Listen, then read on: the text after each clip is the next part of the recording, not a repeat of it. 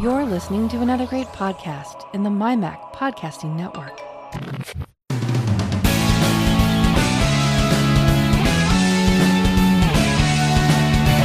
News, views, security stories, technology, and all sorts of other related chit-chat that catches our attention. Welcome to the Essential Apple Podcast.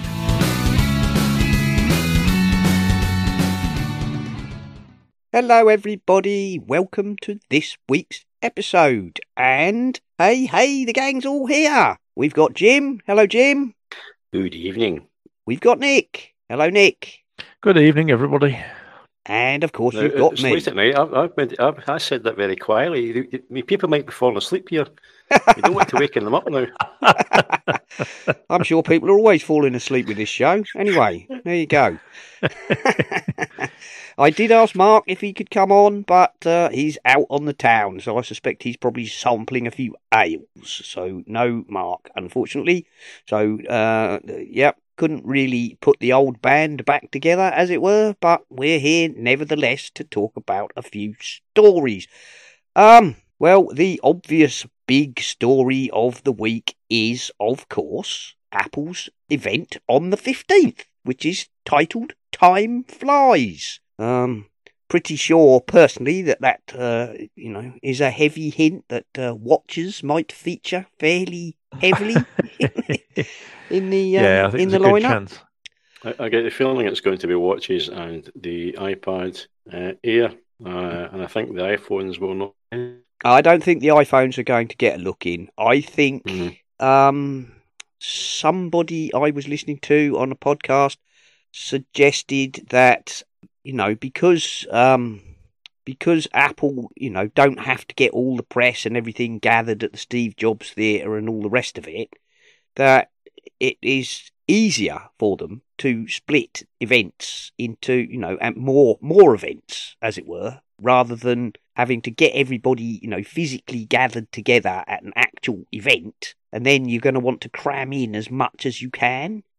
Whereas now they can have one now and let the spotlight shine on whatever it is they're going to show, and then they can have another event and focus on the iPhones. And also, you get the advantage that basically, if they announced iPhones and an iPad and the watches, they're saying that iPhone sucks all the news up, and the other items tend to get overlooked. So it's actually advantageous to do an event which is something, and then another event which is about the iPhones and just the iPhone. The only problem with that is, if that is the case, how are they going to pad out hour and a half, 2 hours of keynote? Well, it doesn't have Well, to be. they'll have to fawn over the watch for at least an hour. Well, it doesn't have to be an hour and a half, though, does it? Beautifully beveled edges and things, Yeah. Oh, yeah. Maybe we'll see the mysterious Qi charger. Well, who knows? In this wee Air button tags. thingy. I mean, it hasn't stopped some of these prognosticators saying that there may be a 14-inch MacBook. Personally, I You're don't going to say think so. 14-inch watch. A 14-inch watch. That's a hell of a big watch. That puts even the It would giant be. Samsung watches to shame. That does. Probably say suit if me for my eyesight. Might be able to see the time. If you look at the photo, because we're supposed to read too much into the photos because it's our job. That could be a watch strap, couldn't it? One of those that they wrap round twice round your wrist. I Melanie's. can't remember the posh ones. Yeah, the Melanie's. Yeah, it could be a strap, couldn't it? So I think those straps are absolutely stupid. What the? yeah, well, either, but then I wouldn't spend that much money on a watch strap anyway. Well, my So, wife. anyone that's in the market for a new watch? I'm not. I've only just. I'm quite happy with my second series one. Well, I've got a Series 3, but I mean, I only got it at Christmas, so I'm in no rush. Thank you. I don't actually use my watch that much. When I'm in the house, I don't wear it, and when I'm out and about, I do. But usually, it's just I'm out for a walk, and it just shows me, how far I've walked on it and things like that. So I don't actually use that much these days. When I was at work, I wore it all the time. but now I'm retired. I don't wear it any near as much as I used to. My biggest problem with the Apple Watch is it wouldn't survive 5 minutes at my job. Yes. Vibration and dust and paint and tops would kill it. Yeah. I you're had the probably right. series on for about 20 months, so that I mean, you could get one of those cases that goes on it. I had one for review. I had one at one point. Is this like a protective cover of some sort? Yeah, it's like an armoured case, you put over the watch. Completely enclosed it. need to be pretty well armoured. For your job, yes. So perhaps I think it's fair to say if it's mostly about the watch, then it's not going to be our event because none of us are interested in a new watch. I mean, I'll be interested in any new technology they throw in it, but that's about it, really. I think there'll be more than the watch. I think I'm with Jim, actually. I would expect to see the watch, maybe a new iPad, and then anything else that they want to, bring out, a charging mat. Throw in there. Tags, the air tags that are rumoured, anything like that. So if they are going to get out a device with the ARM architecture, an Apple Silicon device, they're going to have to get on with it at some point. Yes. Whether it'll be now is debatable, but they won't be able to leave it too late if they want to hit the Christmas sales. No, they're going to want to hit the. So perhaps if they have an October event, it might come in that. It might there. Because I've been reading. That's wrong, and you will see the iPhones announced, but I don't think we're going to see iPhones, and I don't think we'd. Well, they might announce an Apple Silicon laptop, I suppose, but I doubt it'd be shipping because from what I've been reading, they're only now ramping up the Apple Silicon fabs. Right. Okay. To do the 14 or 14X or whatever it's so we might get a preview or something. Who knows? They might get a demonstration of a unit. Yeah, might get some sort of preview of something, but it's not going to be available next week. But if they do show one off, I suspect it will be available mid-October or something, late October. I mean, they're going to want to get it out for the buying season, aren't they? As the Americans call it, the holiday season. If they are going to get it out this year, which they did imply that they would. Well, they didn't imply. Yeah. They out and out said they would. But although, of course, strictly speaking, that doesn't mean they don't have to release it until December the 31st. That's true. Yeah. I mean, if you're going to miss Christmas, though, that would be a blow. I'm pretty sure. So I would say they're going to want to get it out. He's saying it's probably iPhone, iPad, and Apple Watch. It's like the event next week. No one's talking ARM devices, which is weird, isn't it? Yeah. Timefly suggests watches. I think it's going to be mostly the watch it online as well. Is a kind of hint, I suppose. I'm sure it'll. I mean, if it's anything like the last one, they did it very well. I thought. So yeah, looking forward to it. Yeah, I am looking forward to it. I'm looking forward to it because I, on the whole, enjoy their presentations. There's one or two I've watched, and there was one I can't remember which one it was. And there was a really, really long one, wasn't there? It just seemed to go on forever. Yeah, there was one, and they were going on for ages and ages about mail and stuff. Wasn't it the one that they announced all the movies and things and the animojis? That one that went on and on and on. It went on and on and on. They were going on about animojis and stickers and grief! Really, fine. Announce you're doing stickers. That's enough. We don't need a half an hour of. Yeah. Craig, but if it's anything it's anything like the last one they did, the first one in lockdown, as it were, I thought they did very well. So I think it will be very slick, and hopefully, who knows? I did rub my hands somewhat with glee, by the way, because that's the cold box. all the classic leakers and prognosticators and so on. It started saying that. Stuff was going to be announced, what was it, last Tuesday or whatever it was, and actually they were all completely wrong because what Apple did was announce the event would be on the 15th of September, which was hilarious because all the so-called inside, knowledge geezers were wrong, much to my satisfaction. Schadenfreude, not much. Yeah. Yeah, there we go. But anyway, that's coming, so we can all, no doubt we'll So have plenty to that's, say about that. That's Tuesday. Yeah, Tuesday. Tuesday. Jolly good. Tuesday, that's Tuesday, yeah. Look forward to that. That's You not the get- only you get to technology catch I'm up going as to get well. on Tuesday either. My new dishwasher is coming on Tuesday after my old one has packed in. Oh, right. You weren't paying them enough.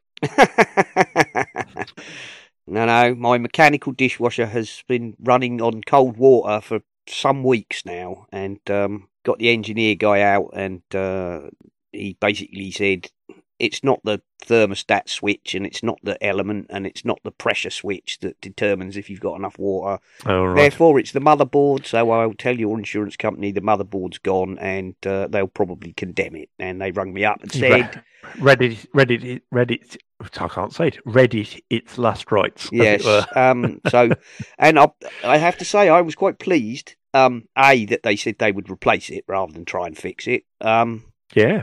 Which is, well, that's the policy I have. It's like, if we can't fix it, we replace it. Fair enough. But the other thing was they told me, they gave me a choice of some brand I'd never heard of and a Kenwood. So I said, I'll have a Kenwood, please. Thank you very much. Because she said, what's the brand you've got at the minute? I said, it's Zanussi. So she says, do you want another Zanussi? No, I don't. Thanks. This one's not been very good. Anyway, right. so they said they'd replace it, but then they rang me back and said, I hate to tell you this, but the delivery period, the delivery times on the Kenwoods are 1 to 3 weeks. I was like, oh, Gordon Bennett, I've got to go another 3 weeks with trying to wash dishes in, cold water. But then I got a text alert saying, your dishwasher will be delivered on Tuesday. It's like, oh, excellent, that's good. That's a lot shorter than 1 to 3 weeks. It is. It was only a few days, so I'm pleased. A new dishwasher's coming, and I'll be able to wash all my plates in hot water, which will be nice. Well, I've been having problems with my. I bought a new keyboard when I bought my Mac Mini, Mm-hmm. and a Logitech 3-in-1 jobby. When I say 3-in-1, it's Bluetooth, but you can have 3 devices paired to it. You can pair it to multiple devices. Yeah. Sadly, the V key has decided that it popped off once, and I thought, oh dear, so I put it back, and then it popped off again, so I put it back again, and then it popped off again, and I thought, oh, this is obviously going to be an issue. So I contacted Logitech, and they said, where did you buy it from? I said, Amazon. And they said, okay, ring Amazon. So even though it was past its return date, I rang Amazon, and they straight said, no problem. We can either send you a new one, and then you return the one within 30 days, so we'll refund the money straight away, or send it us back, and then we'll send you a new one. And I said, oh no, I obviously need the keyboard, so they refunded me straight away, and a new one arrived the next day. Oh, very nice, very nice. Yes, I thought that was quite efficient. Talking of keyboards and efficiency, one of the other Slack groups that I frequent, one of the guys in there said he just ordered a new iMac, and when it came, he was disappointed to realise that you get the short Bluetooth keyboard with that. Right, yeah. The little laptop one. So he was a bit miffed. So he was even more miffed when he went back to the Apple, store online and realised that he could have upgraded to the full, full keyboard with the numeric keypad at the time of ordering for £30, an extra £30, and you could have the extended keyboard. So he rang Apple and said, "Can I not just exchange this keyboard?" And they said, "No, because they come in, in the box, and it's a bundle, and the extended keyboard is a build to order option. So no, unfortunately, you can't do that." So then he thought, "Oh well, I'm going to have to buy one." Well, if you know Apple, if you buy one of their keyboards, couple of £100, isn't it? It's about 100. No, it's not as much as that. 120 quid or something. Anyway, yeah, 120 quid, I think, for the Magic Keyboard 2. Wireless extended keyboard with numeric keypad. Anyway, I can't remember the exact details, but anyway, he then kind of argued the toss with them, and they said, "Oh, look, we'll just send you one."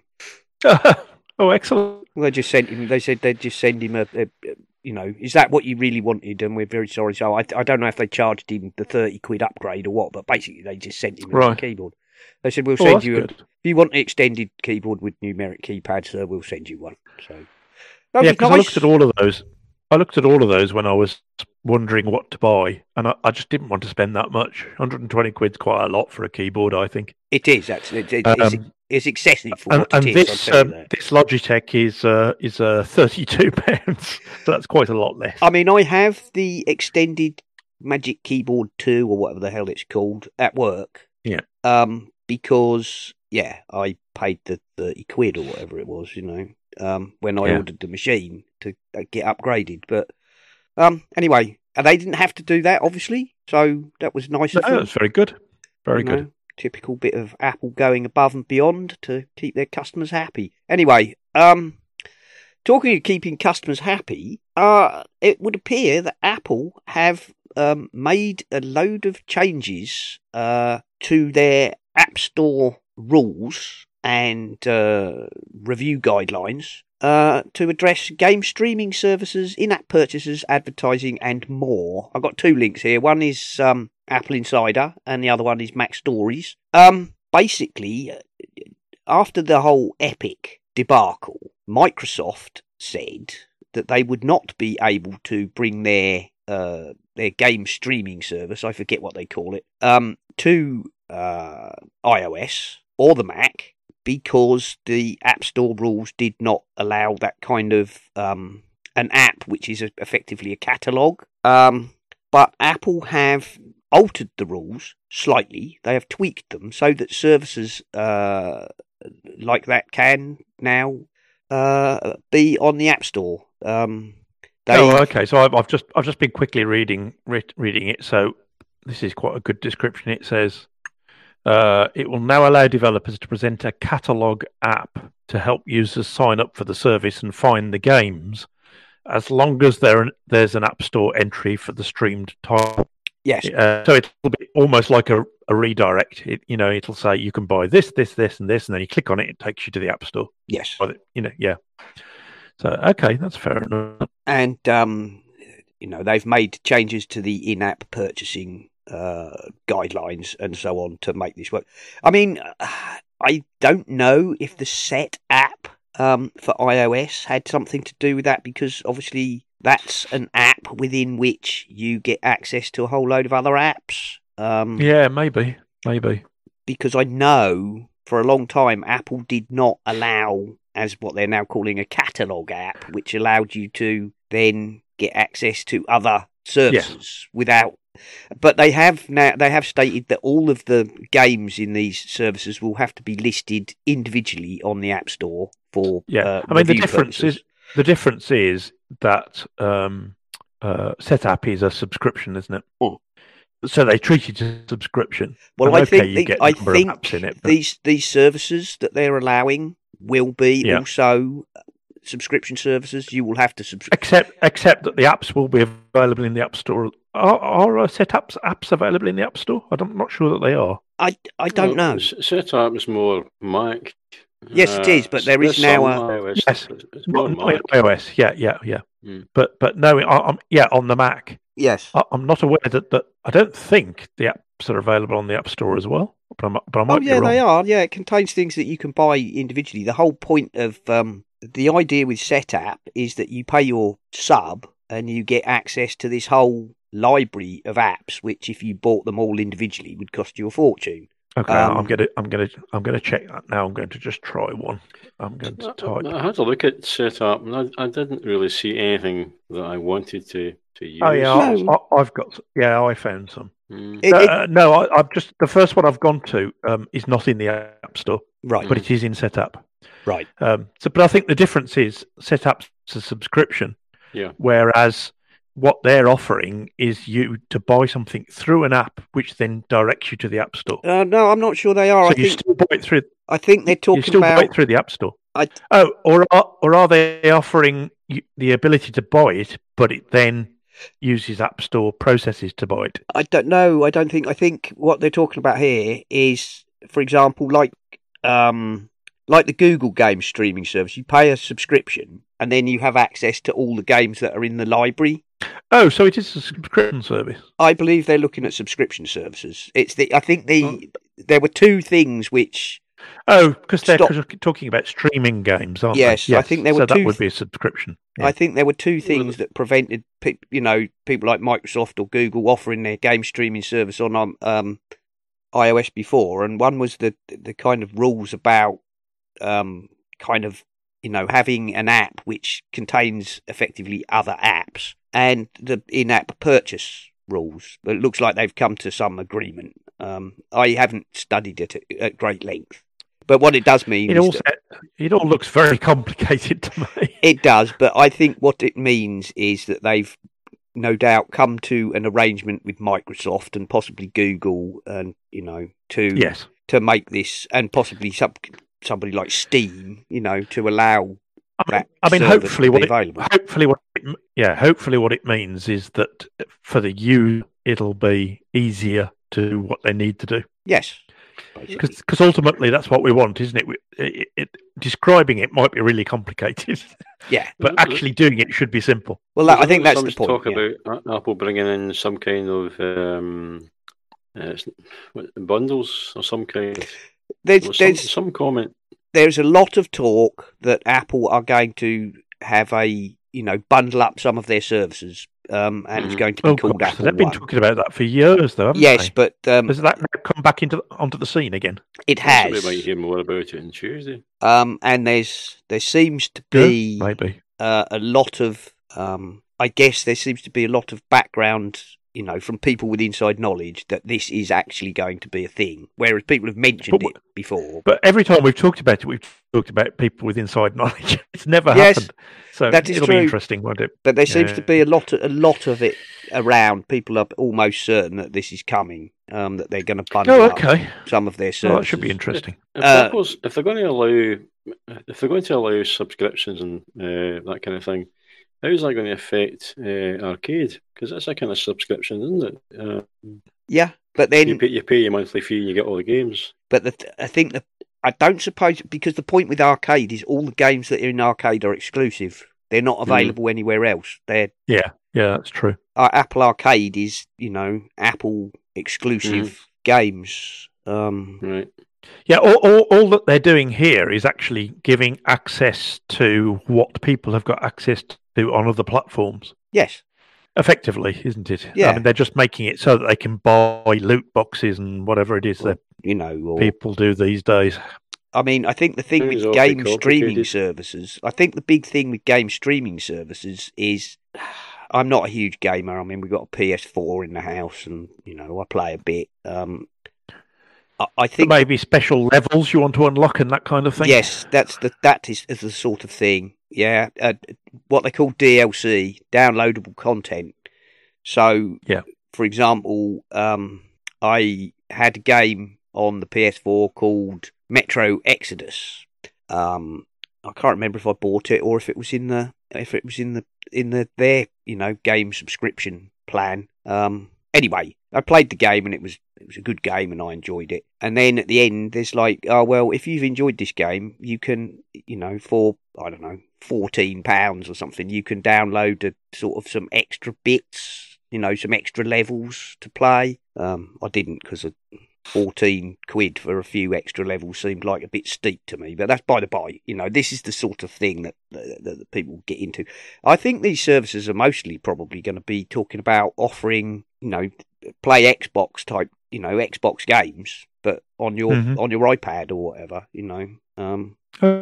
I think that's the general sort of gist of it. I don't know. I'm not deeply enough into that field, but anyway, Apple have made a load of changes to their rules, which are going to make these things easier, and that means people who like and want those things will, as you say, Nick, describing it and the actual workings of it can be as complicated as anything. As long as to the user, it's just, I get what I want simply and easily. That's all we care about. Yeah, well done, Apple. You've completely confused us. Yeah, exactly. What it is you're doing, but hopefully it's good. I just wish they would get rid of in-app purchases, please. Oh yeah, that'd be good. Yeah, wouldn't it just? Talking of making things simpler, some time ago, probably a year or so ago, I think we talked about the fact that Apple had joined a kind of trade group with Google and Amazon and some smart home device manufacturers, and they were proposing to come up with a new standard for Internet of Things, smart home devices, and which would make it easier for people to buy. You want to buy a camera, you could just buy this camera. It would say on it, Internet of Smart Things compatible, and it would then be able to work, with any service. An alliance. Yes, effectively. And iDrop News So they're saying has an article here. Apple's HomeKit platform is about to embrace a wealth of new accessories, which is not really about that at all. It's about this trade alliance, which are in effect about, I believe, to announce this new standard. It's called Project Connected Home, apparently. Oh, Connected Home over IP. So it's not quite ready yet. They're saying that the draft specification should be adopted by the end of the year, and then stuff will start happening the beginning of next year. Apparently, the group consists of Amazon, Google, Apple, Zigbee Alliance, and that they were going to develop a new common standard for smart home automation. So it covers all sorts of stuff, including lighting, electrical, light bulbs, anything, right? Controls, plugs, outlets, HVAC controls. Yeah. As it says here, so having this carry on, we've got HomeKit and you've got Alexa and all the other different systems. Every device you buy should actually work under the one thing. Yeah, well, yes. I think they'll still have the different. I think they'll still have the different things, but they should all be supported. So the device should be supported by them all. Yes. Yeah, well, so it says here, I've got two Wi-Fi plugs, and I can't use them in HomeKit. No, actually, I want to use HomeKit because I don't think HomeKit's all that good. But I've got to use one app for these two plugs to make them work. There's no doubt in the HomeKit. Yeah, there's no doubt in my mind that it needs to all be brought together. Mm-hmm. Setting some stuff up is very complicated for the average user. Involves apps and hubs, and we really need to bring it all together. And hopefully, this group will push that forward. But that's only for new devices. That won't help you if you've got existing devices. No, it won't help you with old ones now. It won't fix your old devices. Sadly. But what it means is going forward from 2021, it says here this alliance has grown and it now contains about 145 manufacturers of smart home devices. And the idea is that, yes, going forward, if you buy a device that contains that, mark, smart home over IP approved, it will work with Google Home or Alexa or Apple's HomeKit and so on. And Apple, of course, have also open sourced HomeKit in as a way to expand their the number of devices available. Easier. Yes, easier to make it because originally they were, I'll be fair, I thought excessively strict about what was required. Well, it had to have a chip. Right at the beginning, it had to have a chip, or they wouldn't support it. So yes, yeah. and obviously, manufacturers of cheap devices were not prepared to do that. So then they went to software. Anyway, there we go. Hopefully, for those of you who are into, smart devices in your home, going forward, there should be a standard which will allow you to be able to buy a device, and it will work regardless of what what system you're using as your core, which is nice. Does anyone mind if we take a break at this point so that I can? I'm just suddenly gone really dry. No problem. I could do with a cup of tea. let's take a pause. Yes, mm-hmm. I'm going to fill up my glass of wine. Why not? Rightio, I'm back in a minute. And Jim can have some more ginger beer and try not to snarf on it. No. Not tempting fate. Maybe some orange juice. There's an idea. Why not? Put some gin in it. Yes, for some reason, listeners, all three of us today seem to be plagued with dry, tickly throats and coughs. Not of the, infectious variety, but of the, just the dry, dusty throat kind of type. There we go.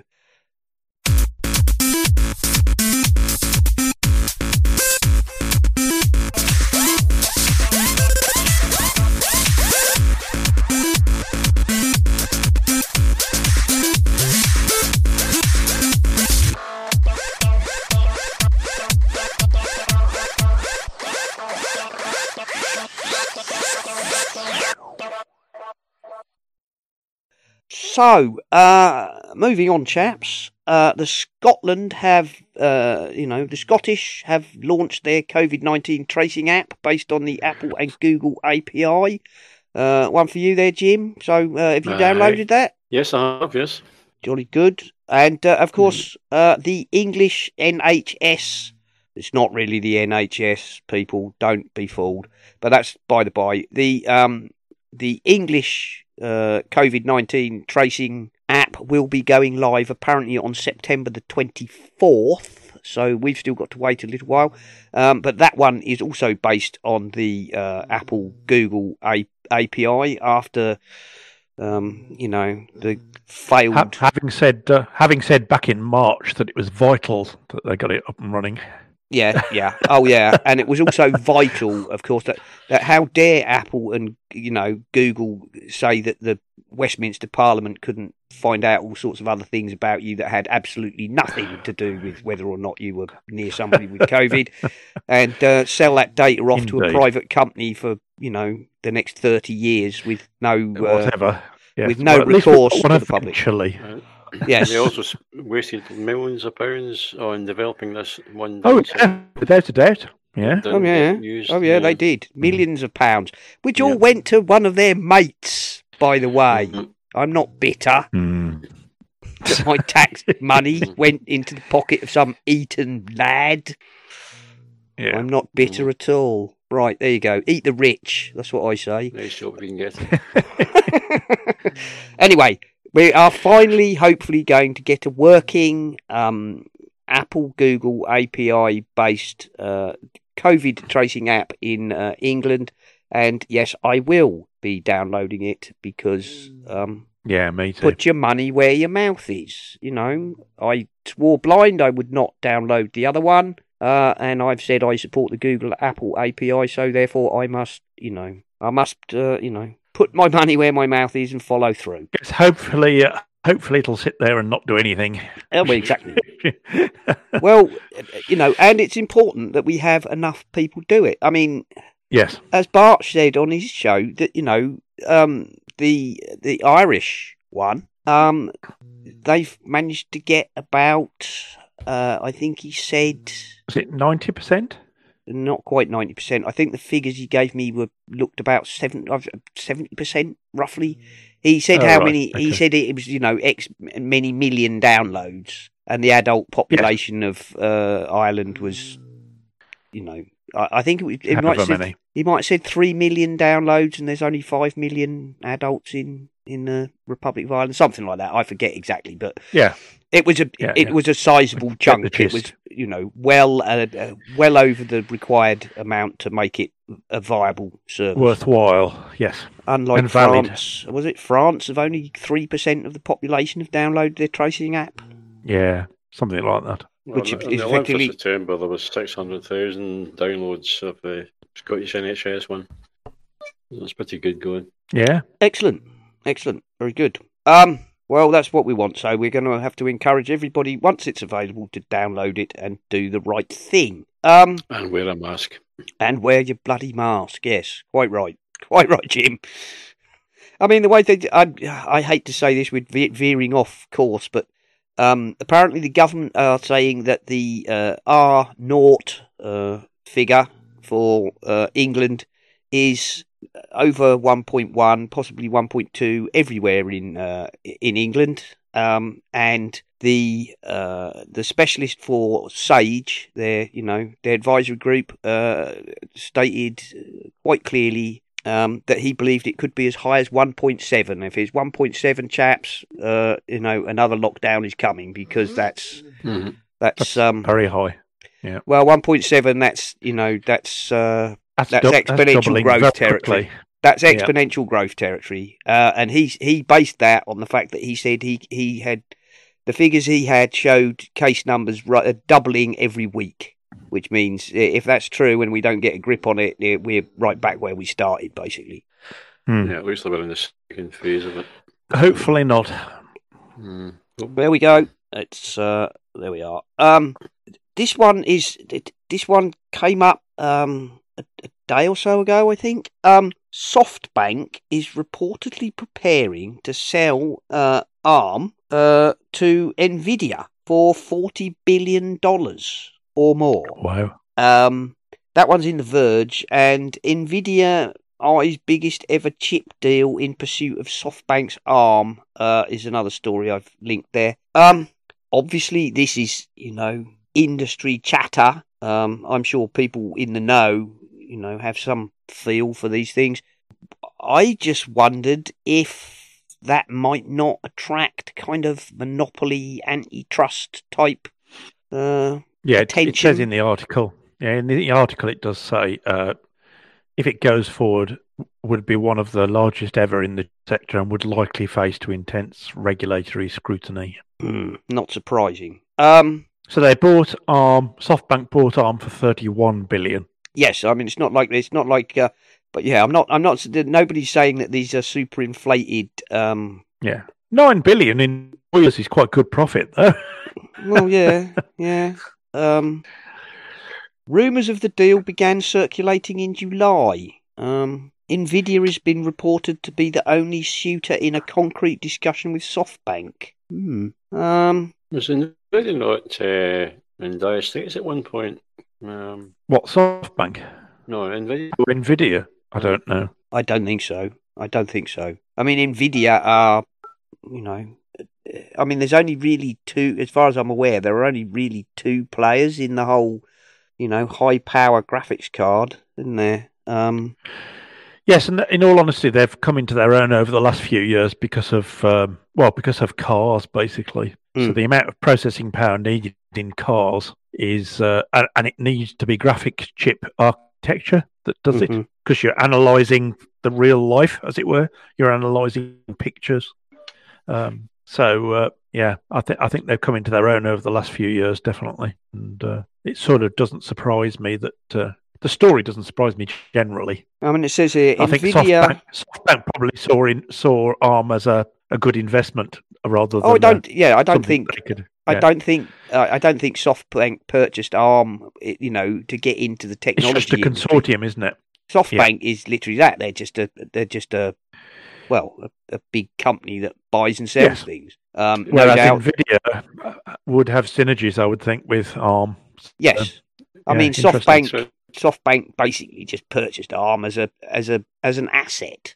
It's as simple as that. It's something they buy with no doubt to run as a profit centre, and then if somebody approaches them and makes them a big offer, they'll sell it. They don't sell it off. Yeah, they've got no, they have no attachment to it in any. Yes, the only reason they might not sell it is perhaps if they don't think 40 billion's enough. Yeah, but remains to be seen. Meant to see how it affects Apple's plans for moving to ARM. No, I don't think it would. Because I don't think Nvidia would break up ARM. ARM would still be an independent company. But I mean, as it says here, right? Nvidia is the leading maker of GPUs, which ARM also designs. But other than the Tegra line of chipsets used in devices like the Nintendo Switch, Nvidia doesn't do much in the way of CPU design or mobile hardware. Therefore, an ARM acquisition would be likely to change that. And ineffective, I could see here, what you're talking about is two companies who design chips and very successful, at it, by the way. Will we end up with Nvidia CPUs, I wonder? Certainly make Nvidia a good competitor against Intel, because I think Intel's been dominant for years. Nvidia's been doing some catching up. It would give them a good step up to compete against Intel. It would give Intel a kick up the backside as well. Well, I mean, Intel are getting a bit of a kick up the backside anyway, aren't they? Because AMD have made some big strides. You know, AMD are way, way smaller than... That's what I'll be thinking about, AMD. That's what I'm thinking about.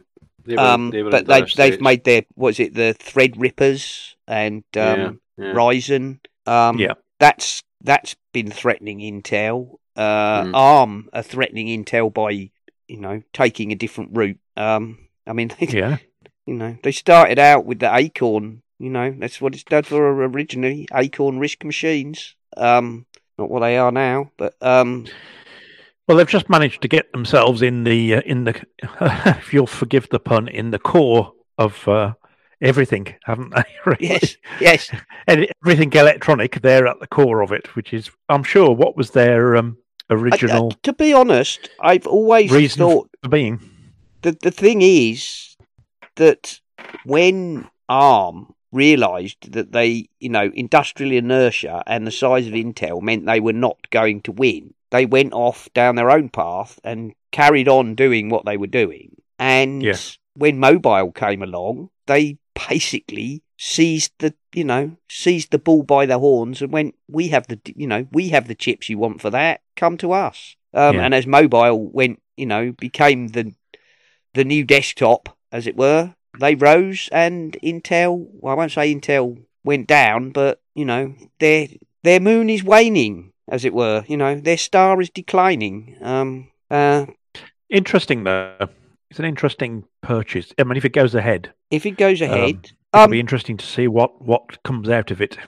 Whether, would it be some kind of merger, or is it, you know, Nvidia just trying to take hold of the whole, you know... I don't know. I can see that's what I'm saying. My immediate thought when I read that headline is antitrust and monopolies type. I somehow think that Nvidia wouldn't just sit on their hands and say, "Okay, we own ARM now." Oh no, and that's it. Do you know what I mean? I'm sure there will be some interplay between them of some sort. Of course, no. I guess Nvidia's idea, no doubt, is to cross-fertilise technologies, and, you know, you've got two companies who are at the top of their game and no doubt have some of the top talent in, you know, silicon design. In chip design, yeah. That's right. And SoftBank, Jim, are just a consortium. They're just a finance. Yeah, they're like a hedge fund type thing, aren't they? They just buy things, you know. They're a money-making machine. I don't think they actually care. They don't make stuff. Is that Warren Buffett's company? Or Buffett? Go on. Don't know. Yeah. Warren Buffett? Mm-hmm. Well, all I know is he owns vast amounts of Apple stock and constantly tells everybody Apple stock is the thing to invest in.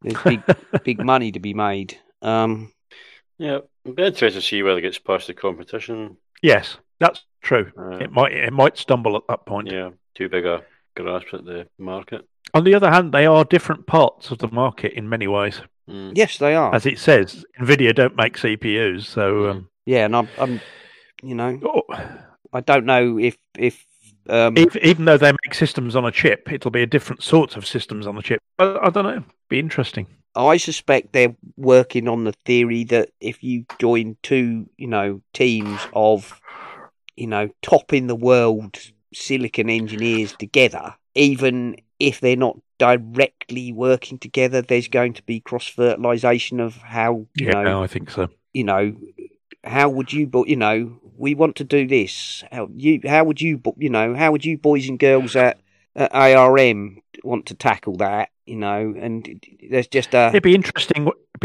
wouldn't it, if you end up with when you build a PC for yourself, you no longer buy a CPU, you buy a graphics card. Actually, it's not called a graphics card anymore. It's the CPU engine.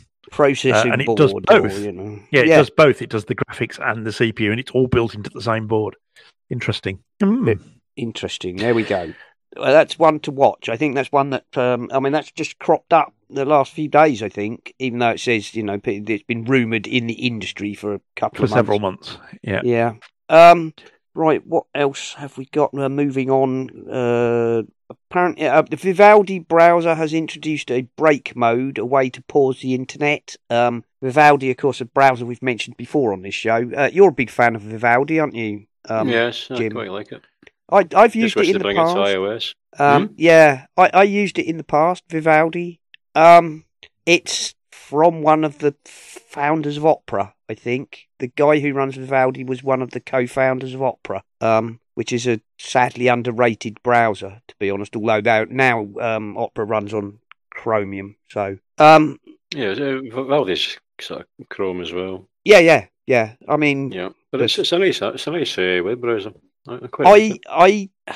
I used it as my backup browser for a while. I think I dropped it for the Ghostery one, which has now been discontinued. So when that got discontinued, I put Firefox as my secondary browser. I might download Vivaldi again. Actually, one of the nice things they're introducing in this, oh, excuse me, is domain highlighting in the URL field. Yes, that's very good. That's quite good. Yeah, I mean, it's just so if you are at bt.com, for instance, that bt.com bit gets highlighted, so you don't get fooled by someone sticking in bt.com further down the chain, as it were, and make you think that it really is BT. I mean, I don't know. I haven't used Safari. I know this sounds weird. I haven't used Safari in years because I'm always on the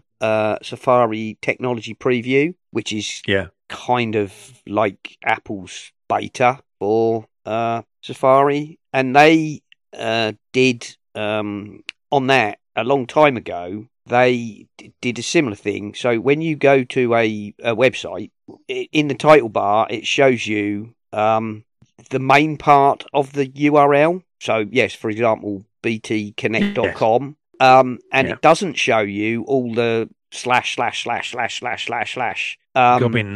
gubbins unless you click in it. So if you then click in it, so for example, if I go, of course it does. Yes. So when you're looking at YouTube, for instance, it'll show youtube.com, but it'll only show you the URL if you click in it. Yeah. If you click in it, then it shows you the /1479533 #, all that gubbins. Yes, X. But yes. The point is, it's again the point of that, in the same way as Vivaldi, is so that if you go to, I don't know, if you think you're going to natwestbanking.co.uk, you are less likely to be fooled by a netwest banking. yes, precisely. .uk /fraudulent site/.com. But the other idea of this break mode is that you can actually the break mode. The whole break mode is you literally just pause everything. You press the pause button and it just grays the whole lot out for 10 minutes. Right, just turn it off. Stop the world. I want to get off. And not a bad thing, actually. Not a bad thing. Perhaps Apple could steal that for There we go. Not that they ever do anything like that. Yeah. Well, good artist copy, great artist steal. There we go. I believe it was Pablo Picasso who said that originally, but Steve Jobs nicked it. Yes. Aptly enough, he stole it. There we are. Security and privacy. Couple of things here. This week before we wrap up. I've got an article from Wired UK. Free VPNs are a privacy nightmare and you should not download them. Go read it. It's it's what we've said before. All these super cheap VPNs that promise you, pay us £4 and be protected forever are usually garbage or collecting all your data or selling off your browsing history or whatever. I was glad to see, by the way, in the article from Wired UK, they said if you must use, if you must have access to a free VPN, look at Proton VPN, my favourite, of course, or Windscribe, which is the one which Donny is very keen on. Very good. There we go. Well done, Proton. Yes, very, very good. They're beginning to get mentioned more and more, considering that, they were not very well known. Yes. When we first started talking about them. Sorry, Jim? I was going to say, also with Proton, they're bringing out other services. They are bringing out other services, yes. Yeah. I mean, at the moment, Calendar. Obviously, you've got Proton VPN, Proton Mail. They now have a Proton Calendar, which is, obviously a competitor to Google Calendar, but encrypted.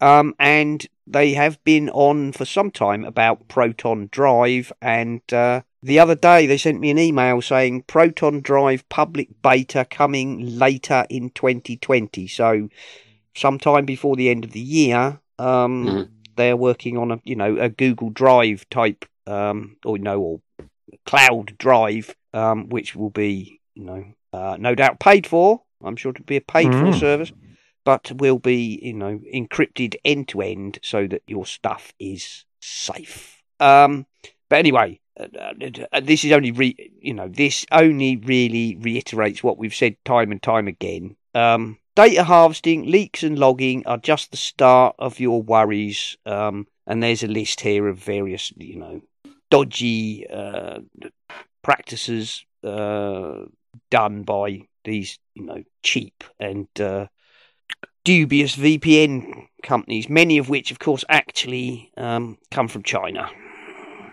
There we are. So stick to, well-reviewed and trusted VPNs, basically. And as I say, Windscribe and Proton got a mention from Wired as being suitable. I would also say, obviously, TunnelBear offer a free service. There you go. Right. Why is they weren't mentioned in that article, TunnelBear? Yes. Because they're more well known. I think the fact that they got bought by Symantec has put quite a lot of people off them. They've been nudged down the recommendation list. They're still a very good service. I would not knock them, I have to say. I was a bit concerned at first, but they still appear to be a reputable service, and they offer a perfectly acceptable free tier for, but Windscribe and Windscribe seem to be, considered very near the top these days, and Proton, from being a company that almost nobody had heard of a couple of years ago, have moved well up the table, as it were. I did have TunnelBear, but when they got bought over, I moved over to Proton. Yeah. It's the same for me, actually. Block from Objective-C. You put this one in, didn't you, Jim? Objective-C are the company I've talked about. I have Lulu, which is similar to Little Snitch. It's not as fully featured as Little Snitch by any means, but it's from Objective-C and it's offered for free. And it just gives a much more simple monitor.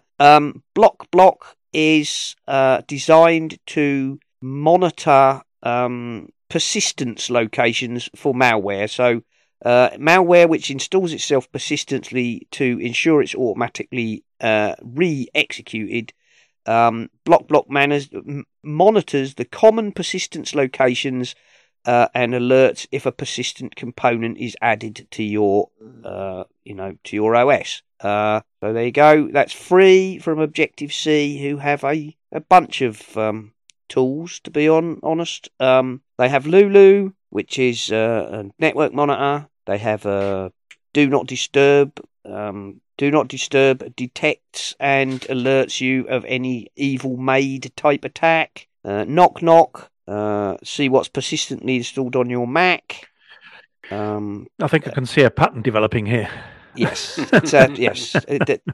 The guy, it's very much. It's free Mac security tools. You look, that's his title. If you go to products, free Mac security tools. Support us with Patreon. A whole load of stuff. He does a whole load of stuff, which is depending on how, paranoid you are, some of them overlap, but a very good bunch of tools if you're interested in any of that sort of thing.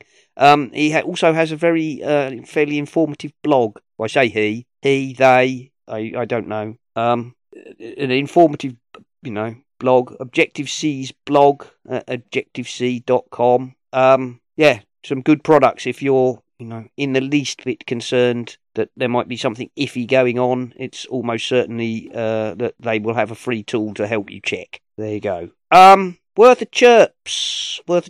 I can't remember who put this one in the Slack. Details Pro is a new app which lets developers create Swift UI projects on the iPhone and the iPad. There you go. I think Alistair cool. and possibly Donny were quite interested in that because at the moment, other than Swift Playgrounds, you cannot, there's no Xcode for iOS, basically. But apparently, Apple might not provide tools, but some third parties do, and Details Pro is a new app that lets you at least start a project. I'm not saying that you can completely, do a project, but there you go. Okay, it's cool. And I think you posted this one, didn't you, Jim? Fenetra, in window for the Mac. I'm just having a look at to see what it's like, but I've not actually used it yet. Alright, party in the front, business in the back, picture in picture for your Mac, Pro version or a light version. So what does it mean, picture in picture? I mean, we've got video picture in picture on the Mac. On the Mac? Yes. On the Mac, yeah. Oh, on the Mac, not on the... Oh, right. Yeah. Not on iOS. Oh, right. There we go. I've not tried it yet, and whether it will work with my beta, I don't know. I must admit, picture in picture is not something that I'm a big, if I want to watch something, I want to watch it. Thanks. Yeah, I suppose if you're doing something like learning to code, for instance. Oh yeah, don't get me wrong. You might be watching a video in the corner of someone doing it while you're doing it yourself. I'm not. I'm not saying it's a pointless feature. I'm sure there are. Yeah, I mean, in fact, there's exactly that. Look, they've got somebody. So they have, yes, doing some code and the video in the front, so he's watching the video and. That's quite cool. And also, we've got someone here looking at a TED talk of some sort of. I assume they're talking about something, and then he's doing something. So they've got two different versions. They've got a light version, which is free, and a pro version, which is doesn't say. Right. Okay. In free, one window, browser extension, settings, markdown preview, code highlighting, mute window, show hide window, refined experience for specific websites, local file access, included in Pro, all of the free features, as many windows as you need, click to see through, opacity controls. It's $7.99 in the UK store. Oh, well, so it's not even... So it's not ridiculously expensive, no. No, so, but there's a free version if all you wanted to get is picture in picture. Yeah. And, £8 if you want all the Pro features. Blimey. It's not unreasonable, is it? It's not $7.99. That probably pan out to £8. I expect. Well, yeah, but it's usually dollar to the pound in the App Store. But anyway, there you go. If you're interested in picture in picture, it is 99 in pounds. Yeah. Yeah, there we go. So there we go. Not something that I'm desperately bothered about, but like you say, Nick, I'm not knocking it. There are probably a lot of people who would make use of that. And there we go. I have been thinking about getting into, because I tried to do a little bit of coding a couple of years ago, and when I did look into it, it didn't look beyond my abilities, I didn't think. And I have been thinking recently about getting back to it, because there is something I want to do. It's not going to be a big selling app, but I've got something in the back of my head that I'd like to have a go at. So at that point, if I do get on with it, I'll let you know. Okay. And that's called Fenetra. There we are. Link in the show notes. And I think we'll wrap it up, boys, because we started late this evening, and now it's getting quite late. I'd like to go and watch the rest of Ted Lasso, to be honest. Yes, right here. I've just got one question to ask you. On last week's show, you mentioned you all had superpowers. What's the superpowers you've got? Oh yes, what was it? I forgot. Yeah, I remember us talking about it. And I said it's like it's our superpower. Oh, what? Oh, Just rambling on. Yes. Rambling on, yeah. That's our superpower, rambling on mindlessly. I thought it might have been like my superpower again on Monday. Jumped over the barrier to get out. Yeah. Come towards me, yes. That was exciting. Alistair tweeted today, actually, that he was glad that, if the world is going to hell, I can always fall back on my superpower. What is my superpower? I can reliably split the toothpaste down the plug hole every time. Not quite sure that's going to help him much, but that is a pretty good superpower, I have to admit, because I usually get it all over the sink, like most people. There we are. And I'm sure with that appealing image, we should wrap up. So, we'll do the usual stuff. Jim, do you want to go first? 3 months I've done this. You can find me on Flickr as the SRPS Paint Shop. We have a Flickr group for Essential Apple. If you want to join that, just click on the link in Flickr and we'll get you logged in. I'm in the Slack group and on Vimeo as well. I think there's a link in the show notes. The link for that is in the show notes, yes, because it's quite torturous. For all those Star Trek fans, live long and prosper on Star Trek Day. Excellent. Nick? Yes, if you look very, very hard, you might find me on Twitter. And I'm Spligosh on there, SPLIGOSH. And occasionally you'll find me on Bart Show, although I haven't been on recently. It's always times have always clashed with something else.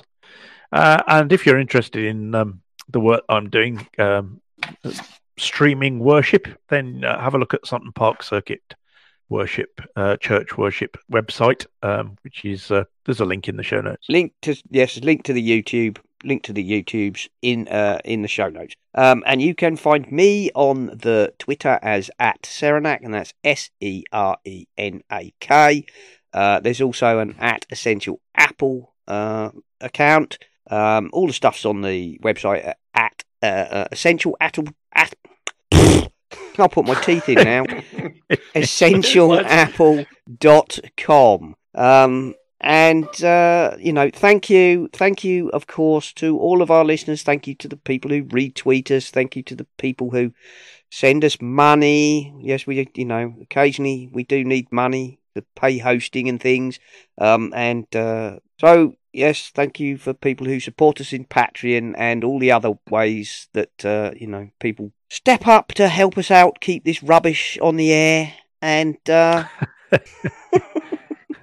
I'm surprised, us lot rambling on. You'd think, who wants to listen to us old farts rambling on? But apparently people like it. So, well, we do. We do. We enjoy it. We enjoy it. I don't care if anybody listens or not, really. If people want to listen to us, that's great. Good for them. As Guy would have it, dog on it. We're smart enough and good enough, and people like us. Apparently, yes. You have to say woof woof in the middle of that. Oh yeah, woof woof. That's right. Yeah. Or was it rah? Anyway, all of that aside, never mind. Enough of all that. I think we should wrap the show up before we just ramble on for another 2 hours. So, until next week, people, when we will no doubt have lots to talk about following the Apple event. We'll see you soon. Goodbye. Sleep well, guys. Bye. You've been listening to the Essential Apple podcast, and I'd like to say if you enjoy the show and would like to support us, feel free to go over to the website essentialapple.com and you will find links to both Patreon and the Pinecast Tips Jar, where you can make a donation towards the costs of the show, or even if you're really keen, you could set up a recurring payment. And thank you very, very much to all the people who already do support us. We really do appreciate you very much indeed. This show is, of course, part of the My Mac Podcasting Network, where you can find a variety of other shows like the My Mac Podcast with Guy and Gaz, the G-Men, Tech Fan with Tim and David, the Nintendo Club Podcast, the Geekiest Show Ever, the Three Geeky Ladies, Bart Bouchotte and his wonderful Let's Talk Apple, and possibly some more that I forgot. So why not go over to mymac.com, take a look at the available podcasts, and take a listen. And then I'm moving my whole base of operation to Universal Studios. Old guys wandering around. I just can't imagine what could possibly go wrong.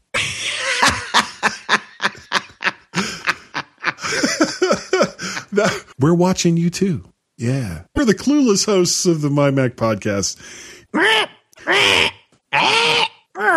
Thank you so very, very much for downloading the mymac.com podcast. We really, really do appreciate it. Tell me about it. People like us. Apparently, people like to respond on Facebook to hairy bald guys who said stupid things. That's not good. Why don't you bring us in? What do you think about Mulan?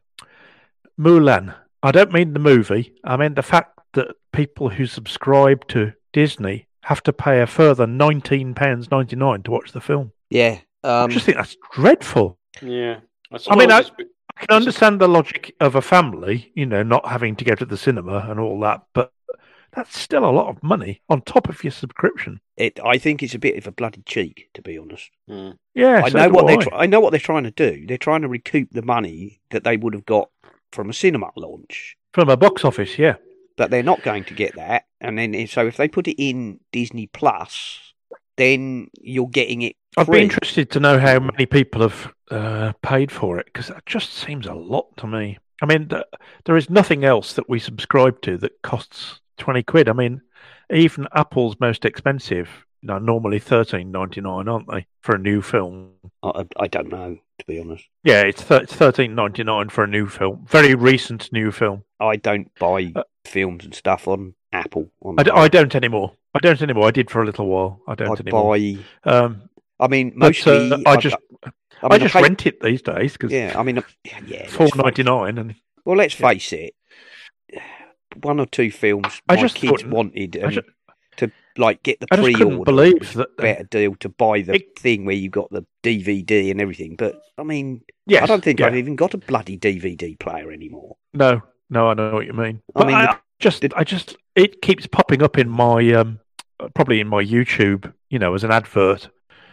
And every time it comes on, I think, who's crazy enough to spend £20 and a monthly subscription? Yeah. That's bonkers. Well, I mean, on Amazon, on the Amazon Prime, you get a load of stuff that's included free with the Prime, don't you? Which I watch. I'm happy to watch. Which is not bad. Some of it's pretty good, actually. Pretty good. And then there's stuff which they want you to pay extra for. Yeah. Which is fair enough as far as I'm concerned. But it's a bit like when I had Sky, right? There's Sky and there's Sky Movies. If you subscribe to Sky Movies, all the movies in Sky Movies are free. Yes. And then they have box office. Extra. Yeah, well, you pay to have the movie channel, don't you? Yeah. Right. Yeah. But then there's box office as well. Now, all the new stuff, right, the hot new stuff goes into box office, and that's like you have to pay to rent it, to watch it. And can you get box office without the Sky Movies? Oh, yeah. Because the box office is a pay-to-view service. Right, okay. So, fair enough. I don't think you even have to be, you probably have to have a Sky account to have it. But I bet they're not charging $19.99. Oh, no, usually they're about $4.99 or something, yeah? Unless it's a top, blockbuster new release. But even then, quite often, like my son would say to me, I want to watch Suicide Squad, right? And I've seen it's on Sky. Yeah, Joe, it's in box office and it's a tenner to watch it, right? So I say, moan, groan, grumble. I say, look, we'll leave it because in a month they'll knock it down. It'll be $4.99, yeah. And in 3 months, when they think they've milked all the money they can out of it, they'll stick it on Sky Movies. So yes, You're only paying to watch it right now, this minute. Yeah? That's right. And You if people want to do that, that's fine. I just think what took me back was the amount. Mm. Well, That 20 quid, I thought, for one film was a lot. if you look at it from Disney's side of the coin, for a family to go and see that movie in a cinema would cost them a lot more than 28 pounds.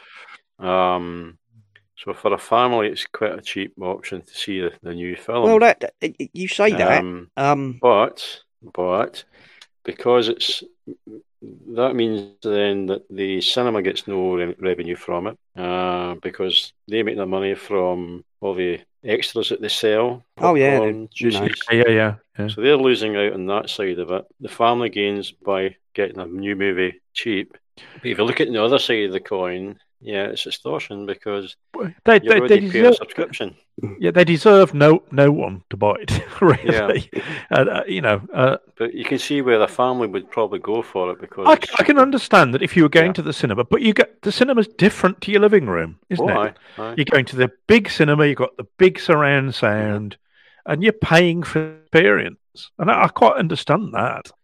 But to charge 20 quid because we don't want to lose as much money as we look as if we're going to is, well, cynical at best. Yeah.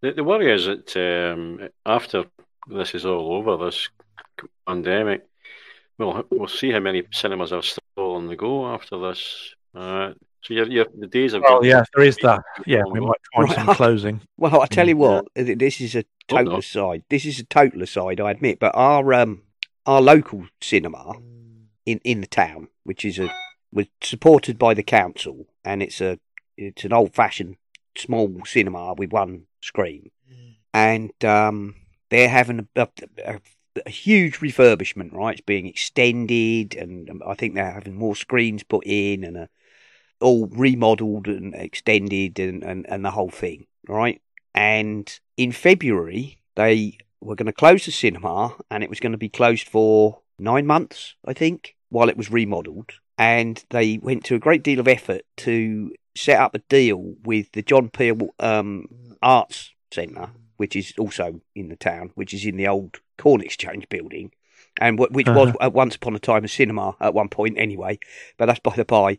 They did a deal that they would be able to show movies there on like 3 nights a week when the John Peel Arts Centre didn't have something else going on, and that was going to... And then lockdown happened. So that whole thing was completely... Just gone to pieces. That whole all went completely to hell. So everything was shut down. So at the minute, they are busy working on the cinema, refurbishing it all. Of course, that's not one of the chains. It's a cinema, and it's partly run by the council, the local council, as an amenity, because that's where they put on pantos and things. We have, like, where the Amdram put on their pantos and things like that. And they have stage shows and other things, live music and whatnot. It was a sort of, it was an old-fashioned theatre/cinema. It sounds a bit like the Glasgow Film Theatre, which is an old-fashioned theatre. It's got the big, it's got the one big screen theatre and 2 small ones, and it's my preference over Cineworld. Any day to go and see a film, and it's much more intimate. It's just a nice cinema to go to, but at the moment I'm not going anywhere near a cinema. No. As exactly. A lot of people aren't. Nobody. I'm not going to a bloody cinema anytime soon. Thank you. I didn't go very often, I must admit, because although I have to say one thing with our local cinema is the prices there are very reasonable. I mean, if I go to Cineworld, when I went to Cineworld with my boy to see, can't remember now, one of the Star Wars movies, I think. No, it wasn't Star Wars. Something else. Anyway, we went to Cineworld because it was on at Cineworld or whatever it was. And we got there, and I said, I would like 2 tickets for the whatever it was. Was it Star Wars? I don't know. Anyway, we went to see it, this movie, and they said to me, that's like 15 quid each, I was like, ouch. But the local cinema, obviously, they don't necessarily get the movies in the first couple of weeks of release, but they only charge £7.50 a ticket. Yeah. So, which is quite different, isn't it? Which is quite. I mean, I went to the Odeon quite a lot last year, but that's because we had a special deal through work when I had one of their Premier cards, which made it worthwhile going fairly regularly. And there was one in Coventry, so that was quite good. I'd go straight from work. The other good thing about Glasgow Film Theatre is they do an over 60s. Oh yes, some do that, don't they? Yeah, so That's we get good. a wee bit of a discount, which is good. Like I say, the cinema in Stowmarket is supported by the council to some extent. Obviously, they have to do their best to make a reasonable go of it. Yeah. But it is supported to some extent because it's used as an arts centre as well as a. Uh-huh. We're quite lucky, obviously, because we have the cinema, the Regal, and we have the John Peel Centre for Performing Arts. So we're actually quite well, set up for that. But we're quite lucky, I think, considering what a fairly minor market town we are. Well, I don't know whether you want to drop that Mulan discussion into the mix. It'd be interesting to see what other people have got to say on the Slack. Oh, I'll tell you what I've been watching on Netflix. I mentioned it in the Slack, actually. I've been watching this thing called Rust Valley Restorers on Netflix. Oh, right, I haven't seen that. It's these Canadian guys. They're in British Columbia. Yeah. I warn you, they're nuts. Oh, yeah, they're nutty as hell. There's quite a lot of swearing in it, although they bleep most of it out. But, yeah. Mad as a box of Horde, frogs. mad as a box of frogs, all of them, yeah, as my wife just said. But, and this guy started a restoration shop, and he's got fields of old cars, right? Like a scrapyard. Okay. He's got like a scrapyard anyway. And there's a bit like one thing he says to this bloke, this car of yours, the body's all rotten. It's rotten as a pear. I think we're going to have to, take the shell off and use all your parts. We'll use as many parts as we can, and we'll have to find you another body shell. So his son says to him, "You got a couple of those in the bottom field, haven't you, Dad?" He's like, "A couple? I got 4 or 5 of those. Oh, and a 68."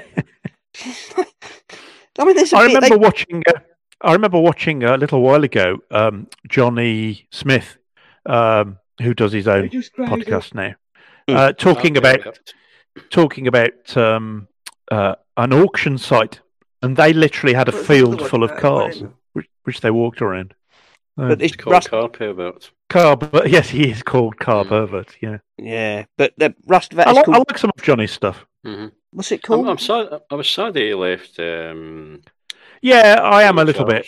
Yeah, I thought they worked. I thought they bounced off one another quite nicely. But it's a laugh. He'll like it, and it's this bloke is basically obsessed with 70s muscle cars. Yeah. So they're restoring things like Dodge Chargers and all sorts of things like that. That does sound interesting. It is interesting because it's the people in it are interesting and engaging in and of their own right and quite funny. And it's a sort of semi-reality show, so you'll see them shouting at each other and throwing things at each other and all that. But they're best mates as well. But they're all mates. And this place, this Rust Valley, is full of all these people restoring cars. So, like, how things kind of collect in groups. And so, although technically they're sort of rivals, they're also, like, when one of them gets in the shtuck, he'd ring up another bloke and I'll send a couple of mechanics down to help you out then, and all that. Oh, right, okay. There's all that sort of stuff going on. But there's other things in there. Good.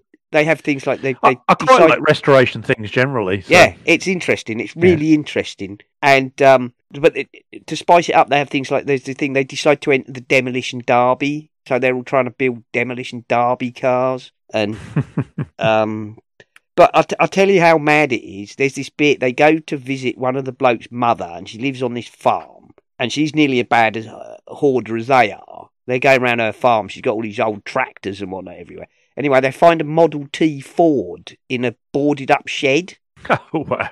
Right, yeah. So this is what it's like. I guess it must just be because in places like America and Canada where you got all these places, people don't dispose of cars. They just dump them. They just park them in the woods and leave them there, Anyway, so they're talking about this Model T Ford. And the main guy, he says, do you know what? I think we should restore this. And then the other bloke goes, Oh, I think I got a tub for one of these. I know I got some doors in one of the storage units. It's like, who the hell says, oh, I know I got a couple of Model T Ford doors stored away. It's like, in what? Exactly. In what? Oh, I thought they might come in useful one day. I mean, this was just mental. The best one was Well, when he what went are the, to buy a load of bloody shelves and it had Oh. hundreds and thousands Oh, yeah. of bloody lights. There's this thing where he buys, because the rest of the crew are on at him, that he's not organised enough and that his storage units are just piled up with random stuff. Random shite, yeah. He goes and he buys at a swap meet. He says he buys some shelving racking off another bloke who's sort of similar to him. I'll sell you these storage racks. So when they come with their truck to get the storage racks, they're covered. They've got like 3,000 car tail lights and things on them. And he's going like, I don't even want the racking. And the other bloke's like, well, that's a job lot. It comes with all the shit that's on it. So then they're trying to move all this stuff and going, I don't want that. And then he's going, oh, no, look, that's a tail light for a 1957 whatever. And the other bloke's going, we don't need any more. We only want the shelves. Put it down. Chuck it. We don't need any more junk. It's hilarious as well as interesting, you know. Yeah. And they take I might look that up. It is worth it. And they take on these jobs, you know, and he's always going, yeah, that's not too bad. We can do that. I reckon that'll be 20, 30 hours work maybe. And then, of course, they start working on it and they'll find that it's way worse than they expected. You know, it's rotten as a pear. Or the Johnny's recently posted a video. I haven't watched it yet. He's restoring an Austin Allegro. That's a different show. Yeah, it's going to be a sleeper. Yeah, so that's quite interesting because my first car was an Allegro, so I might watch it. That'd be interesting. It'll look like the Allegro, but internally it'll be super top hot rod. Oh, right, okay. So they're what- just going to tear the inside out of it. So what show's that? This is Car Pervert on YouTube. Yeah. Oh, right, okay. Yeah. But where was that one you were talking about, Simon? It's on Netflix and it's called Rust Valley Restorers. Right, Rust Valley Restorers. And there's another one okay. as well, which is similar, which I've only watched a couple of, but that's about a similar sort of thing, but they're a lot more organised. They're trying to start with a really cheap car, restore it, sell it, and keep trading up. And they're trying to get to make a car that's worth like $500,000. But that's also fascinating. There's a thing where they build a replica of a concept car from like 1960 or something and give it to the museum for free and give it away. Oh, right.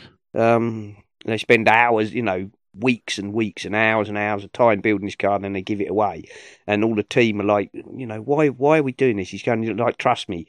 And then at the very end of that show, he says, now this is where we make our money back. And I won't spoil it because if you watch it, I won't spoil the surprise. But oh, right, okay. Yeah, it's yeah, that sounds good. There's a couple of those. They're very good. And Ted Lasso is worth watching, definitely. Okay. So I've got even more to watch now. Yeah. Never have enough time.